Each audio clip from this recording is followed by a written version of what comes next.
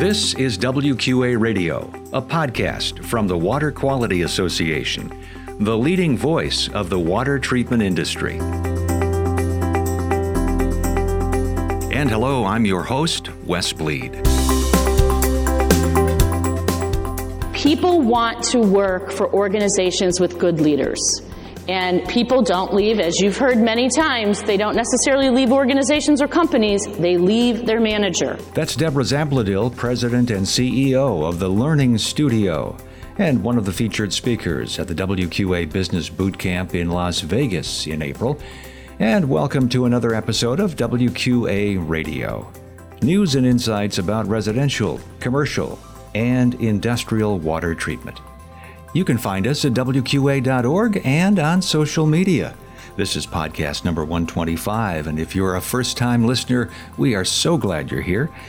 You can subscribe to the podcast on iTunes or most popular podcast apps.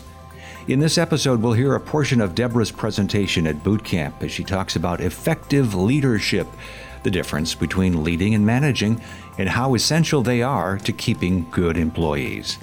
Plus, we'll get a regulatory update from Kathleen Foltz, and I'll have our WQA tip. Now on to Deborah Zabledil at the WQA Business Boot Camp on WQA Radio.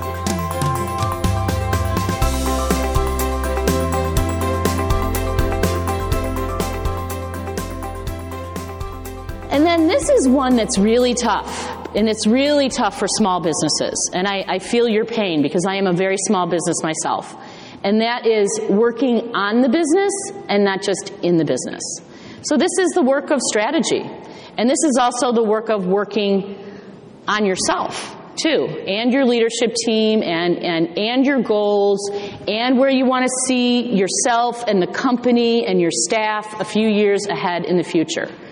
So we can all sort of put our heads down and we can be cranking out work, which of course we often have to do while we're doing these other things. But we have to spend some time and we have to take a pause occasionally and say, why are we doing what we're doing? And what's going on out there in the stratosphere and in the universe and in the nation and in our region of the country that might impact and change the way we do the work we do? If we don't do that, then we get hit by the oncoming train. I talk a lot about disruption with groups, industries that have been disrupted and organizations that have been disrupted. And one of the reasons that the disruption happens is because either an organization or an entire industry is not paying attention. That's why they're surprised by the disruption.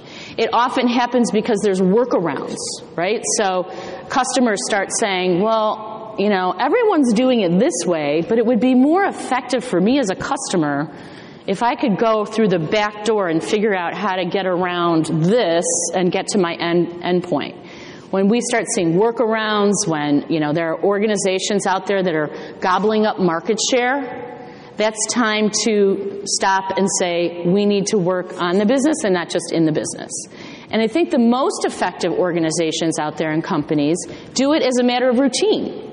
So they will say, maybe it's once a month during a staff meeting, if you have a staff meeting, and you're saying, okay, we're going to talk about all our clients and what's going on for the week or the month, but we're also going to talk about what else are we seeing out there? What's happening out there that we should be paying attention to? It might be something in the news, it might be policy, it might be regulatory, it might be, again, some regional thing that's going on, it might be something related to the environment that's happening or some natural disaster. But we have to be able to look out there and then connect the dots back to the work we do. So if we're always having our heads down, we may not get there. So again, we have to sort of carve out this really important time to work on the business and not just in the business. So this slide was up earlier, and I think this is interesting because if you're saying, why do I need to work on myself? Who cares? I just really need to run a profitable business. I hope that this slide will help you understand why it's so important. If we think about, all the things that Mary Lynn talked about earlier, about, how difficult the market is right now to engage and keep good employees. We know that unemployment is, down, et cetera. People want to work for organizations with good leaders. And people don't leave, as you've heard many times, they don't necessarily leave organizations or companies, they leave their manager. So the better you are as a leader and a manager, the more you encourage others to follow suit because they want to emulate what you're doing if you're a good leader. And then you have a company that people want to work at and they want to stay at and they feel proud of and they want to be there. But it starts with you. If you're a company owner, it starts directly with you. And then the people that are around you, and then on down the line, so that it hits the people in the field. But it has to start at the top. So if we look at this slide, I think it's interesting that in October we hit which was the most recent month for which this data existed at the time. Employee quits had increased for 9 consecutive years.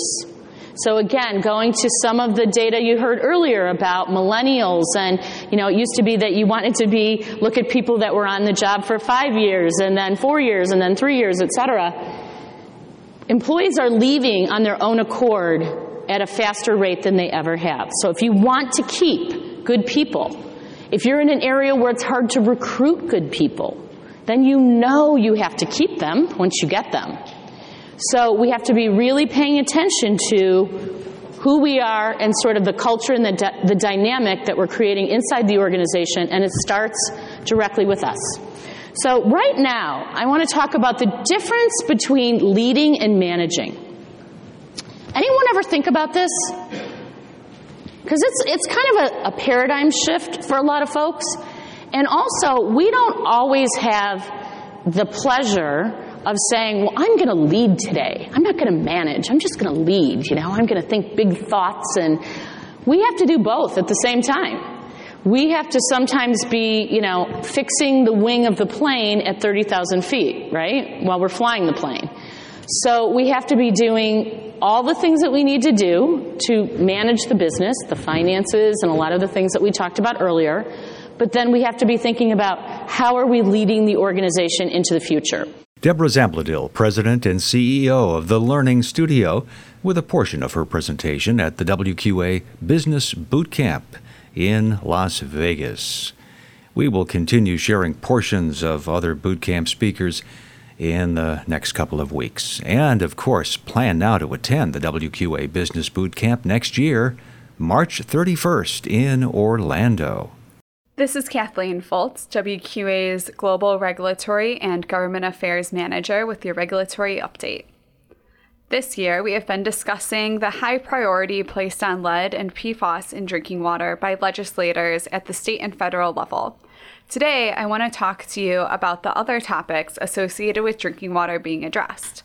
We are seeing proposals that look at repairing deteriorating infrastructure, general water testing, source water protection, crisis aid, single-use packaging, and private well owner education. Unregulated contaminants brought up beyond PFAS have included microplastics, perchlorate, 1,2,3-trichloropropane, and Chrome-6. I encourage you to take a few minutes to review our monthly bills list and government affairs update report to look at impacts and opportunities for your business. Both resources are on WQA.org Government Affairs webpage. I'm Kathleen Fultz for WQA Radio. And this week's WQA tip. Have you checked out the WQA 2019 Consumer Opinion Study?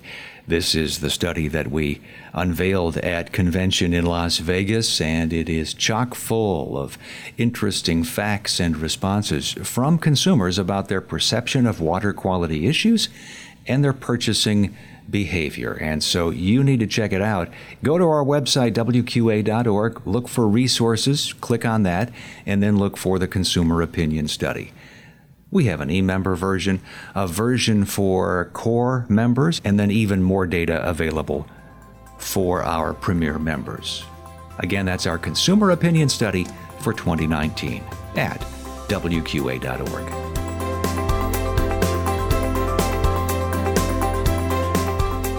Thanks for listening to WQA Radio, news and insights about residential, commercial, and industrial water treatment.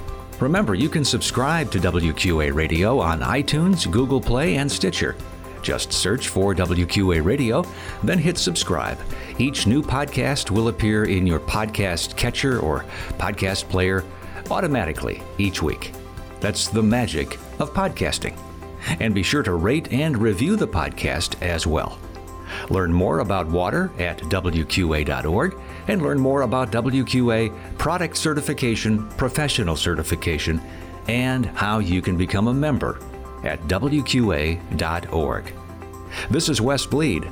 So long from WQA Radio.